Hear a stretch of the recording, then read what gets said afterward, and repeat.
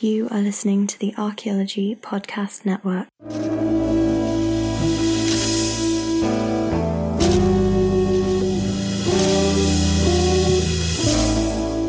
Hello and welcome to the CRM Archaeology Podcast, episode 96 for October 26th, 2016. I'm your host, Chris Webster. On today's show, we air the first ever live recording of the podcast from the Great Basin Anthropological Conference in Reno, Nevada. It's in the book room while people are packing up, so there are some interesting noises. Hopefully it's not too bad. So get ready for the next live recording in Vancouver for the SAAs in March, because the CRM Archaeology Podcast starts right now.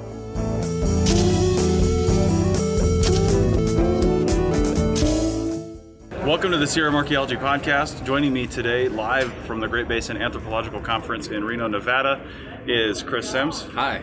Sonia Hutmacher. Hello. Bill White. Howdy. And Michael Ashley. Hello. And I only hope the audio is working out, so that's a good thing. So we're at the very end of the conference. It's just ending now. The book room is packing up. That's what you can hear right now. We've been sitting at the Codifi, mostly Codifi, slightly APN PCS booth, but we've been really having some good conversations with people. So I think I'll start with you, Michael. You've never been to a GBAC before, Great Basin Conference. What's been your impressions of it and the people coming through and the reception to paperless archaeology? Well, I guess I'd say, first of all, I kind of regret not coming to GBAC sooner. A great group of people. Clearly, lots of folks saying that this is their favorite conference, and I get why. It's nice to have a conference that's just focused on one area. But the reception to what we are trying to do with kind of getting people kicking and screaming into the 21st digital century has been overwhelmingly positive. I haven't heard a single bad thing about it. Some interesting questions we could get into about what we mean by paperless, and just like, again, we're not trying to eliminate paper or make us less archival. We're talking about putting paper in its place and just trying to produce better archaeology. So that's been the main mantra, and we've been doing this for a while, and this is the best reception we've ever had. Absolutely. And it had nothing to do with giving away a $1,000 iPad in case. No, I mean, every single person that came to GBAC got a free $1,000 iPad. It was pretty amazing. Oh, wait, that didn't happen. So come to the next conference. But maybe next year. Our business cards are actually iPad mini 4s. So one thing we were talking about, which I want people to hear about this when they're thinking about what conferences to go to in the upcoming conference season is, GBAC, everybody here was focused and was actually a potential client or customer of ours because it's a very specific thing, whether they're academic or CRM, they're all doing the same thing out here in the Great Basin versus a larger conference like the SAAs where you have to actually kind of shift your focus on what you talk about and what you're going to deal with because anybody from around the world, quite frankly, could show up to your booth and you have to have something to talk to them about or have a shorter thing to get them out of the way so somebody who can actually benefit from your service doesn't just walk by your booth. So yeah, it's a different approach.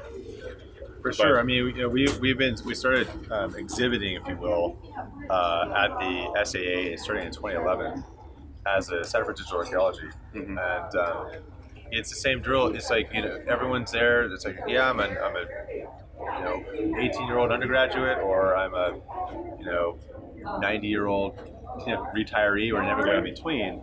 Yeah. So one way of looking at it is what we're trying to all do is level up the field.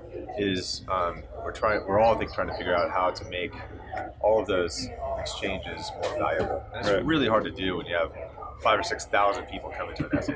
So we'll keep that in the hat now. I think we've come out with some really good ideas for how to disrupt.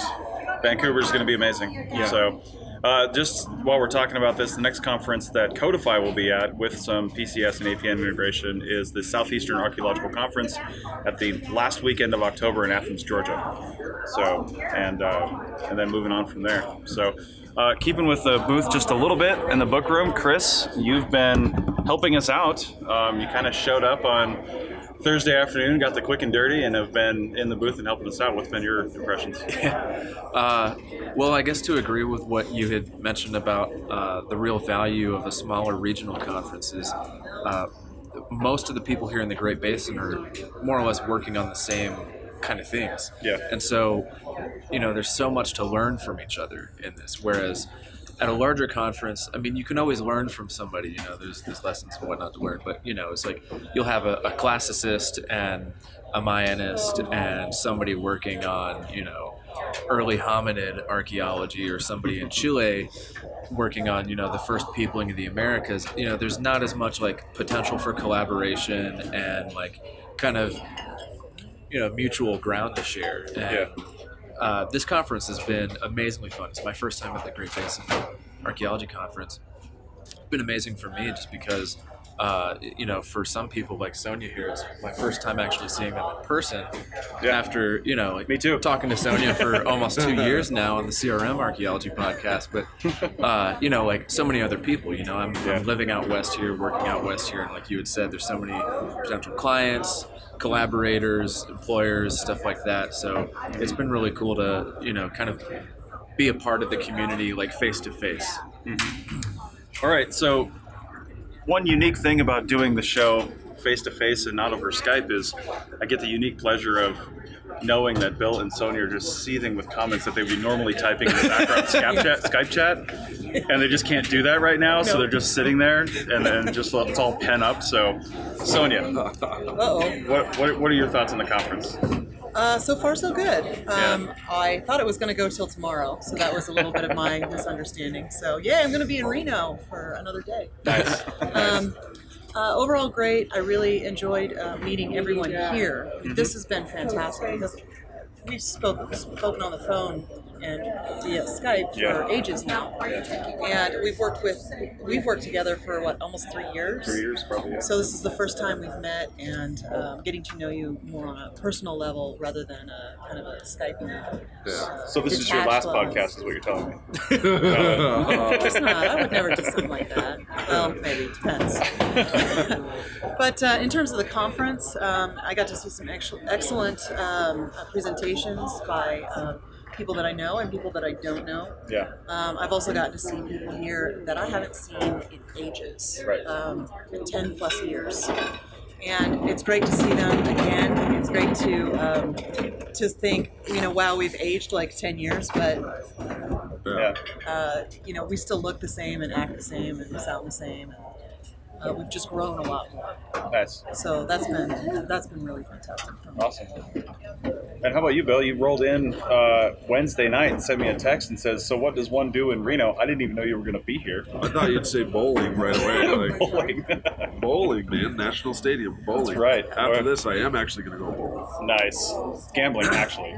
So, which you've also done a little bit of. Yeah, last night I donated a lot to the city of Reno and to the Silver Legacy. I will not be getting that back, and it's not tax deductible, but still, anything I can do to contribute to keep this fabulous place going, I'll do it, right? Nice. Thanks for taking the hit for the team. That's right. Anytime. Yeah, I spent a little bit of time gambling and playing cards and stuff, and realized that now I know why I don't like doing it, because I'm not good at it. Nice.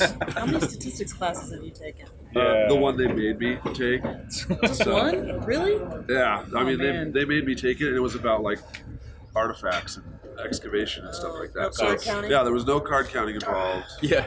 So you were here for an actual reason, though. What did you present on Friday? I gave a talk on what I did for my dissertation, the River Street Archaeology Project. Mm-hmm. So I think I've given about 5 talks on River Street, and each one of them slightly different. And this time I really talked about how a public archaeology project can address the issues regarding race in the United States. And the biggest problem is that the way that we have been discussing race, at least in the media, sets up a dialectic where there's no real winners, because if you choose one side, it's assumed that you've closed your mind to the whole other side of the story. And we live in a really complicated world, and there's big issues, much bigger issues than carving out racial differences. But because we emphasize that or focus on that, it prevents us from coming together and having common ground. So a project like River Street, bringing together different constituencies to learn about the heritage of a mixed minority, working class, immigrant neighborhood,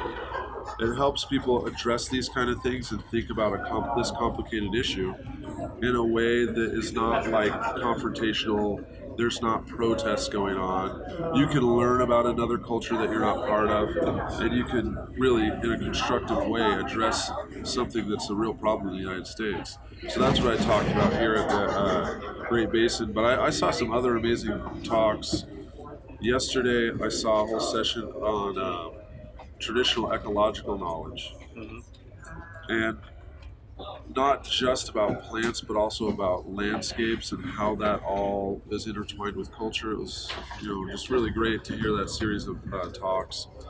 I think my favorite one so far might have been about land speculation and people in the early 1900s doing crazy land shenanigans here in Nevada. And I mean, we all see these newspaper articles about land speculating, this town's popping up. But then when someone shows the reality of, this is the middle of nowhere and there actually is no water and there are no trees and it is a place no one wants to actually be at, it kind of puts it into a bigger perspective about these boom towns and what was happening to people and how it was even like going to the highest levels of the state. There's senators, there's U.S. congressional members that are either endorsing or not endorsing, or they're part of these whole land schemes. It's kind of crazy. So, we call them like real estate investors, and they're kind of not allowed to do that kind of stuff that they were doing back then. But back then, what they called a real estate investor was sometimes just a straight charlatan that was ripping people off. Right. Yeah. And like you were saying about seeing people you haven't seen in a long time, it's great to see a lot of my former Coast students. They've got families, they're working jobs. That's also another thing that's interesting to talk about, how long it takes to get to that point where people think, finally I'll be above the law when I get to this position and I'm the one who's making the decisions for this forest and now I'll be in charge, right? Well, it's been 15 years. It took them that long to be the supervisor. Right. So that's like, if you're not willing to stick with it for more than a decade, you probably won't get to that decision-making level. Yeah. Awesome. Any comments on any of this? Well, I think it's pretty cool that Bill's going to become a water baron in Arizona. Yeah, we've discussed that, yeah. Yep. I think it's really all about water in Arizona, which makes sense. Yeah. For thousands of years, it's it been was all for the about water. homework, I don't huh? know why I haven't just started doing that anyway. Nice. One of the other things that we've talked about a little bit is education. Yeah. And, Oh, and yeah. the status of young archaeologists coming out of college and coming into the real world and getting their first job, and then whether or not they know how to actually do that job. So that's been a huge struggle for a lot of companies, and a lot of supervisors. People feeling like they have to train their bosses, which is completely ridiculous. So, a lot of discussion about training and education and what we can do to help that. Right. At this conference, this is not the first time we've talked about education and the problem that we're having teaching students. At this conference, there's mostly archaeologists that work for agencies, CRM companies, and because it's regional, there's really only so many universities that will be here, right? But at the big national ones, there's a huge element of professors that are at these conferences. So to have that kind of a talk, Right. a lot of the minds are just seriously like shut off. Like, I am already doing so much at my university. It's preposterous that you'd say I'm not preparing my students. I cannot hear this and I won't hear it. And then the other half of the room is people who are saying, I'm sick of training people again and again to do the same things. I mean, the compass use keeps coming up again and again. Writing keeps coming up again and again. But at the national conference, a big portion of the people just can't think about it. Here at the local conferences, much fewer university representation, a lot of students who want to learn more, and a lot of the people who end up hiring archaeologists, and they're receptive. And they keep saying, yes, this needs to be fixed, that needs to be fixed. So this is the kind of venue where that actually can be addressed in a fruitful manner. I don't think that it can happen at the big people at big conferences ended up regionalizing anyway with who they talk to and the papers they go see. Every time I went to the SAAs before I started doing booth and APN stuff was I just go to all the Great Basin sessions. Because that's where I work. So It's like, what's the point even if I'm not going outside my where I want to see. Yeah, all the SAA conferences I've been to, I end up hanging out with a bunch of Mayanists. And I'm like, well, why don't I just go to the regional Mayan conferences? Save myself a few $100. And use the essays for maybe learning something new.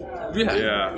Think outside the box a little bit. Going back to the education thing, a lot of this really, in fact, is not fair for professors, putting the burden on training them, at the university, because teaching is part of their job, a big part, but writing and publishing and providing service for the university is an even bigger portion. So they really have kind of like three duties: service to the university and the community, publishing and expanding knowledge, and teaching. Well, that's one of three things. And if we're saying, you need to be emphasizing the teaching more, that needs to be what you're doing, they'll say, okay, well then what am I supposed to do? What do you guys want me to teach?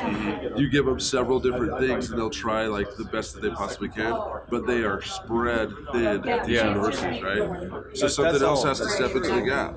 It's true, but I don't know what the agenda is for the podcast, but there is none. In the session that Chris was chairing, the archaeology in the 21st century, the last paper was Chris's on the PCS and on looking at this, and it was an incredibly lively conversation afterwards. It's probably worthy of a multi-hour session unto itself. And I recall some of the things that came up in that were the training that's happening for those that will go out and try to get jobs in CRM is basically non-existent. This has been a thing that's been said at the SAAs for literally like the last 20 years. It's not getting addressed. And I think that, if you either, and again, I was at Cal forever, and they're now doing some pretty great workshops, but the actual practical graduate program is absolutely theoretical. It's a theoretical school, we get that, but there's just not enough Sonoma States and Brigham Young universities to go around. We have to come up with another way to give people the training so that they don't come out here and do crappy archaeology, which is what's happening. One of the things that I've noticed is that a lot of the universities, or a lot of the states, applied archaeology or applied anthropology programs, which is what we see in cultural resource management. Applied, we're touching it, we're going out, we're doing it, we're recording it, we're not doing research unless we're doing mitigation. Those programs are limited to maybe one university or one institution per state. That's what's allotted. If we would like to say that out of the 100% of archaeologists that are graduating, 80% of them go into CRM, that means we need to up the number of universities that in our states that teach applied archaeology. And we're not doing that right now. We're putting out very few students with some level of basic skill coming out into the profession.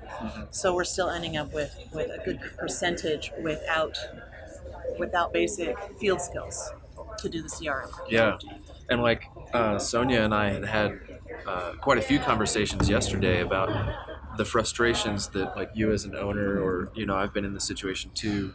I think we all have as like field supervisors, where yes, you do have an obligation to develop early career archaeologists professionally, but I mean, how much do you really need to do if like you have expectations that archaeologists are going to pick up some skills in their universities? So there's a lot of kind of like gaps and like missing links there, where like the conversation keeps coming up. But programs like PCS are going to be incredibly important for that, and all the other like kind of extracurricular modules where people can learn. And I don't know, is it fair to say that archaeologists are going to have to, like field techs are going to have to start picking these skills up on their own to demonstrate that they're competitive? I mean, there has to be a complete shift in what.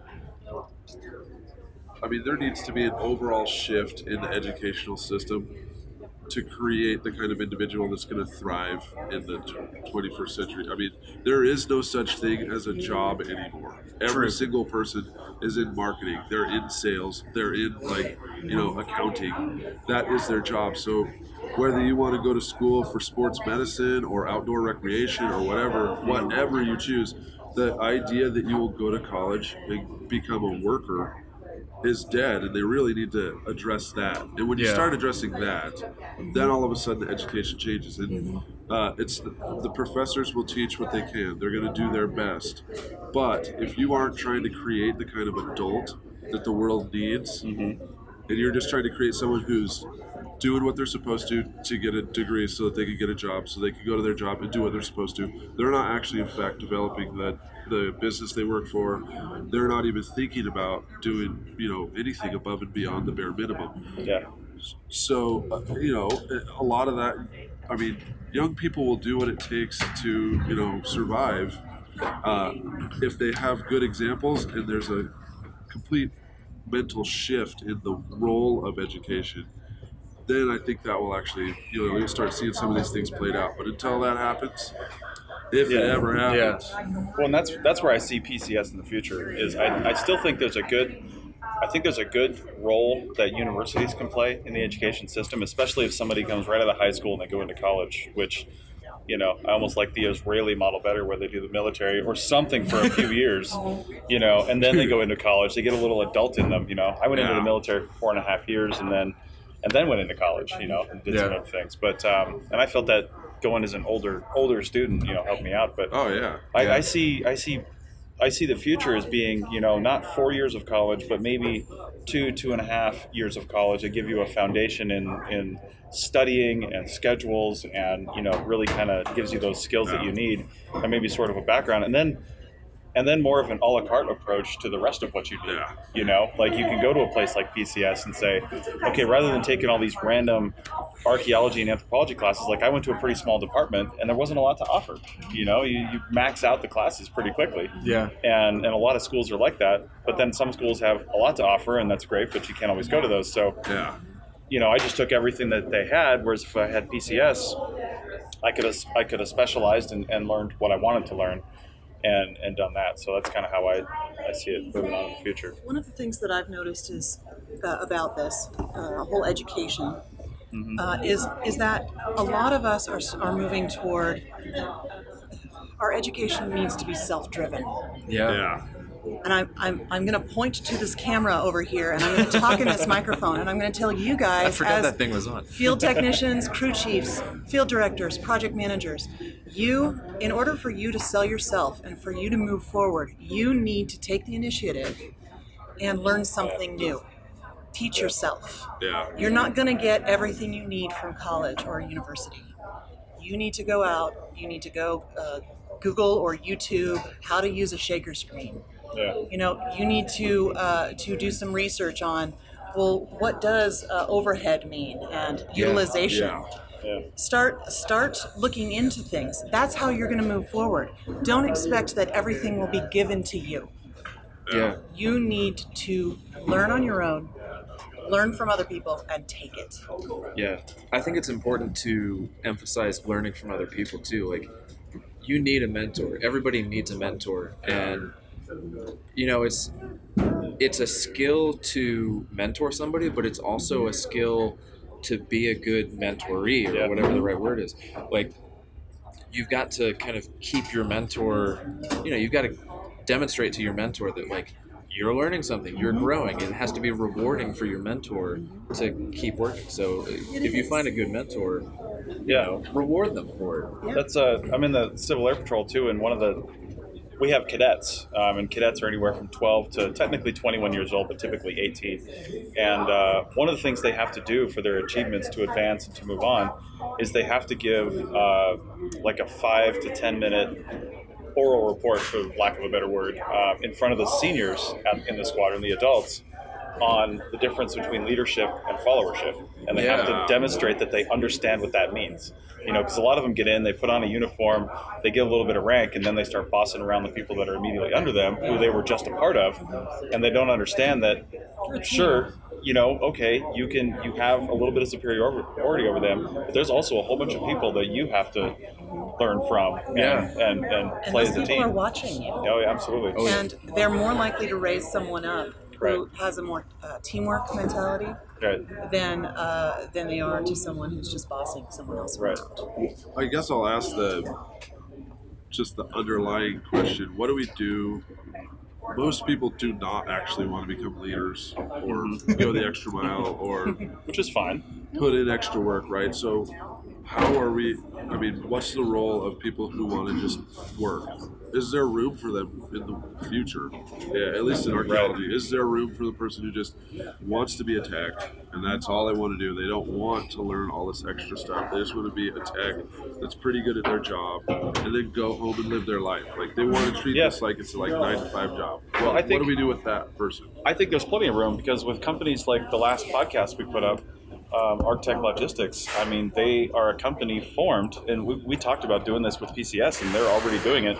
They're a company formed to basically employ full-time field technicians that work across the country. And as we talked to Sean about integrating PCS certification in the future, these are no longer just every one of us knows.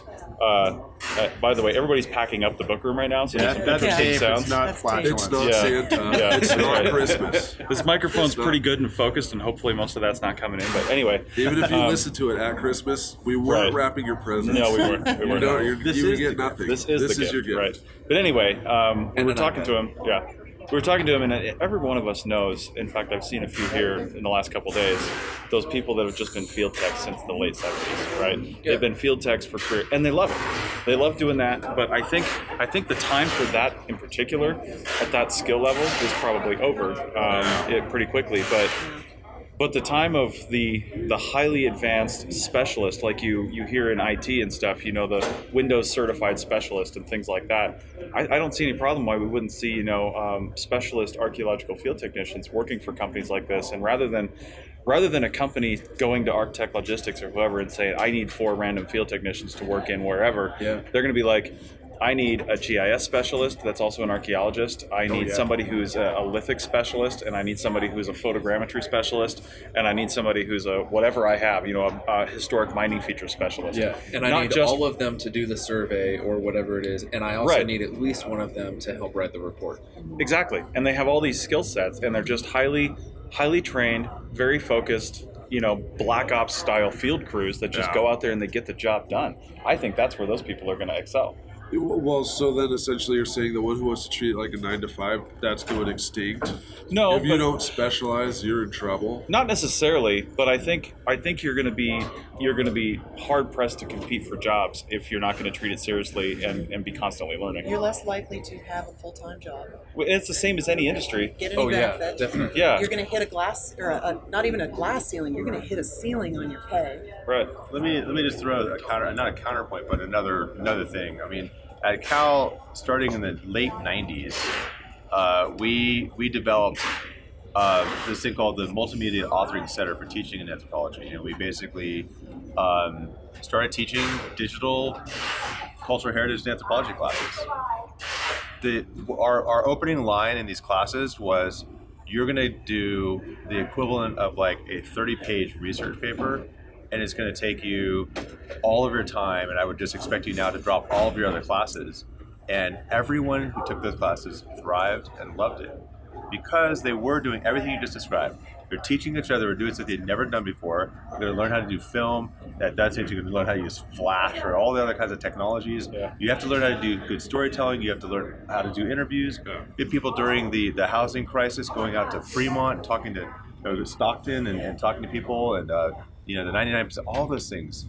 So that's one thing. So the second part to that would be, though, what we're looking at with these little kind of micro things that are happening with PCS, I just think it's the future, because it's not just specialization in the big, large way, like I'm going to go get 17 PhDs. It's more like, I now know how to do something specific. We're saying today, like, I now know, not me, but I do know, but how to take a photograph that will be specifically archival quality for the BLM in Nevada. That level of thing, like being able to do that level of specialization at a micro level, and the achievement unlock concept. Mm-hmm. We just saw the rave that happened with Pokemon Go.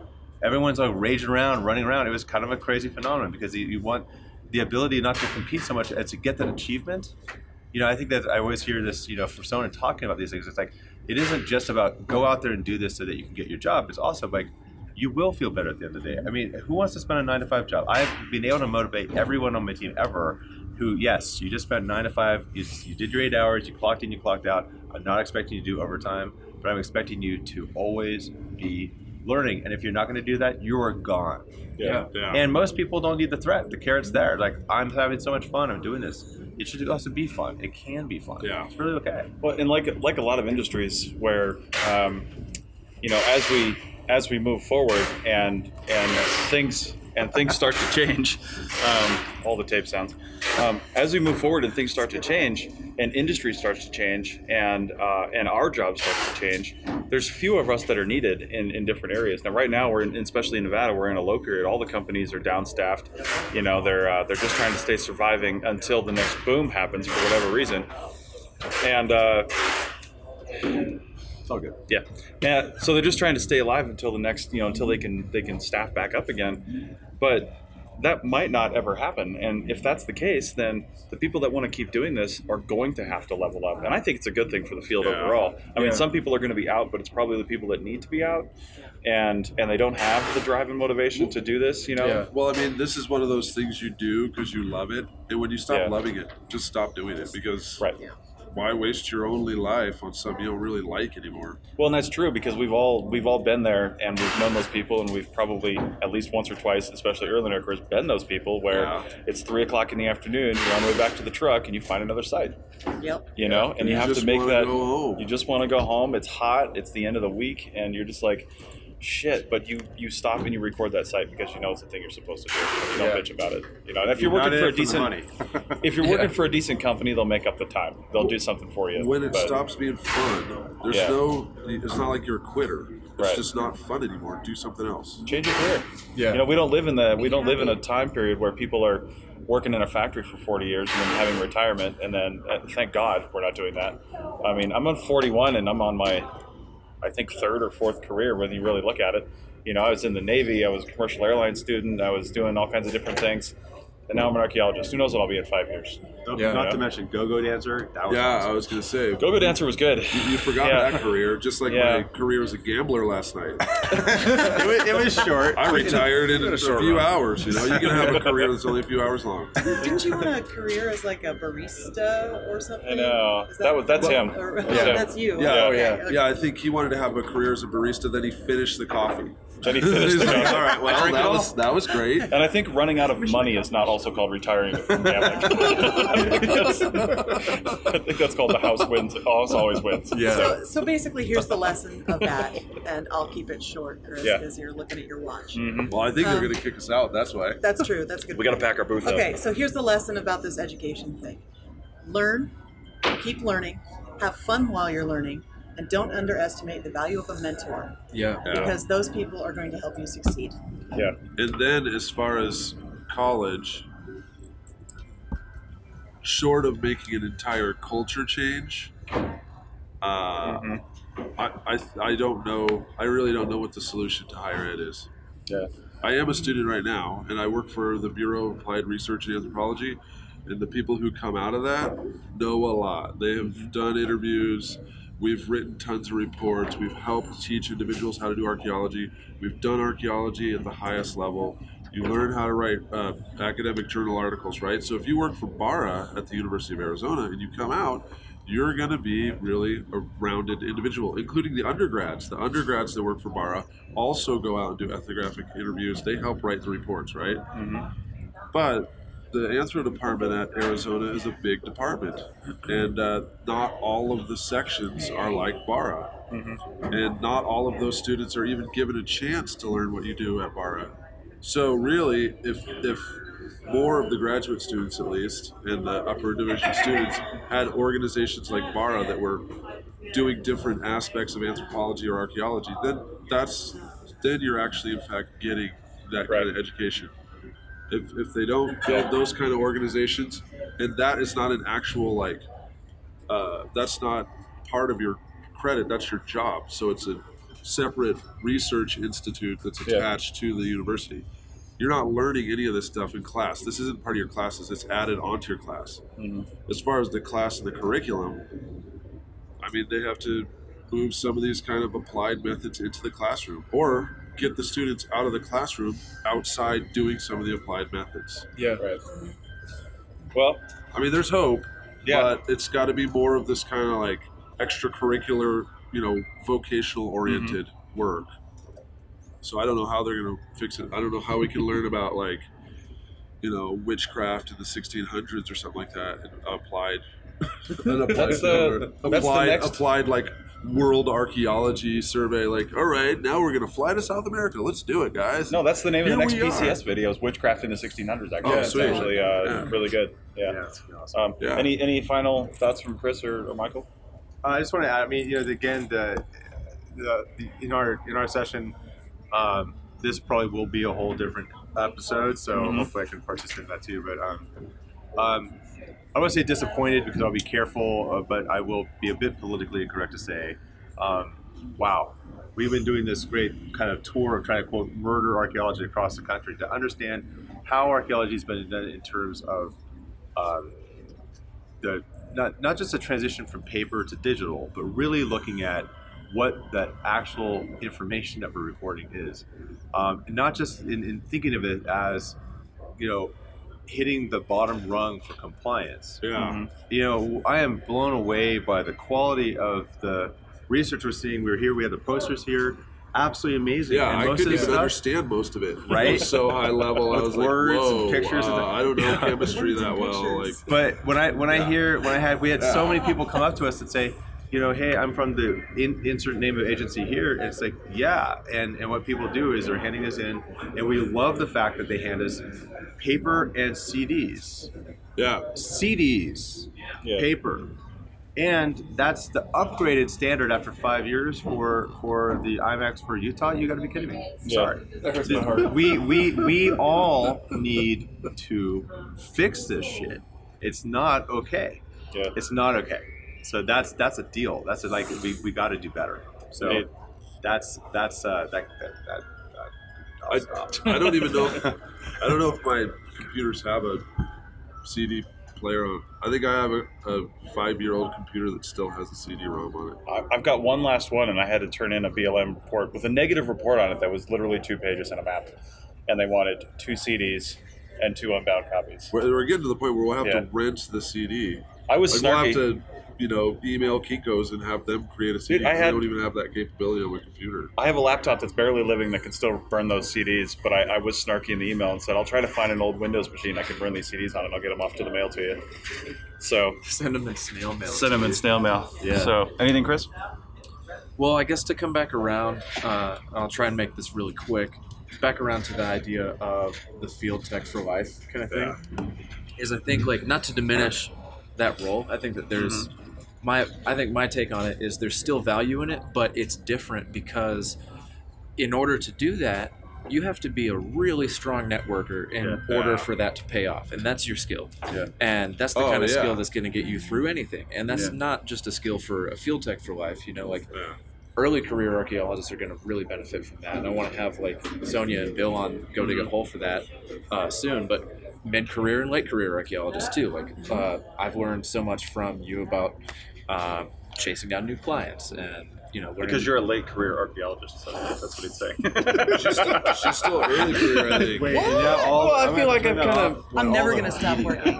Right. As Well, long I as she mean, that's doesn't the have trick too. hearing Is aids, always she's be still grinding. early career. Yeah. So as we put her out to pasture, we'll glean all the knowledge. Oh my god. I know, she's Yeah. younger than I am, I think. Hey, year. Just remember, there's a camera. Don't hit him. Don't hit him. There's evidence. We're going to take this outside, Chris. Nice. Yeah. All right. Well, And we're any of you gonna, guys else who want to join. we're gonna take something outside, and for various reasons, I don't want to intimidate her anymore. We'll just leave that off the air. But I'm a good girl. that's right.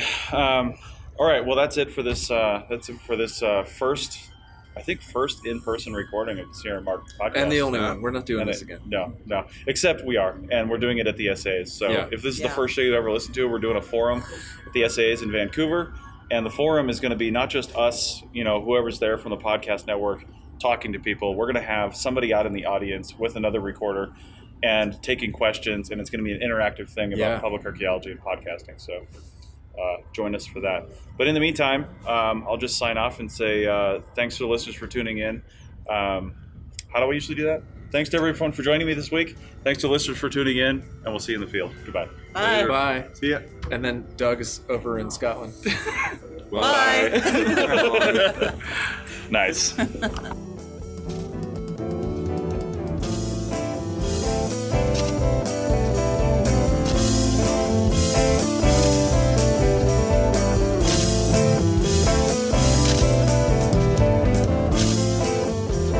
That's it for another episode of the CRM Archaeology Podcast. Links to some of the items mentioned on the show are in the show notes for this podcast, which can be found at www.archaeologypodcastnetwork.com/CRM Arc Podcast. If you like the show and want to comment, please do. You can leave comments about this or any other episode on the website or on the iTunes page for the episode. You can also email me at chris@archaeologypodcastnetwork.com or use the contact form on the podcast webpage. If you'd like us to answer a question on a future episode, email us. Use the contact form on the website or tweet your questions with the hashtag CRMArcPodcast, or you can tag @ArcPodNet in your tweet. Please share the link to the show wherever you saw it. If you share CRM archaeology related items on Twitter or Facebook or anywhere else for that matter, be sure to use the hashtag CRMArc so the community can see and comment. If you'd like to subscribe to this podcast, you can do so on iTunes or on Stitcher Radio. You can also type the name of the podcast into your favorite podcasting app and subscribe that way. Don't forget to go over to iTunes and leave a review of the show. It helps us get noticed so more people can find our podcast and benefit from the content. Also, send us show suggestions and interview suggestions. We want this to be a resource for field technicians everywhere, and we want to know what you want to know about. Also, please consider donating to the Archaeology Podcast Network. Your donations help fund our bandwidth and contribute to our editing costs.